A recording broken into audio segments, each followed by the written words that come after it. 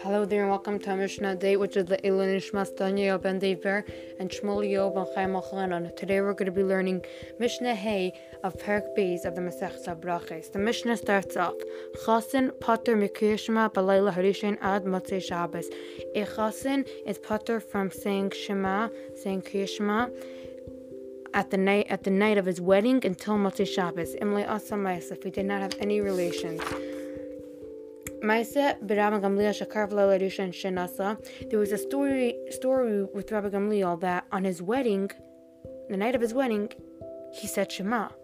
Amrulai Salmidav, his Talmidim told him, they said, Rabbi Gamliel,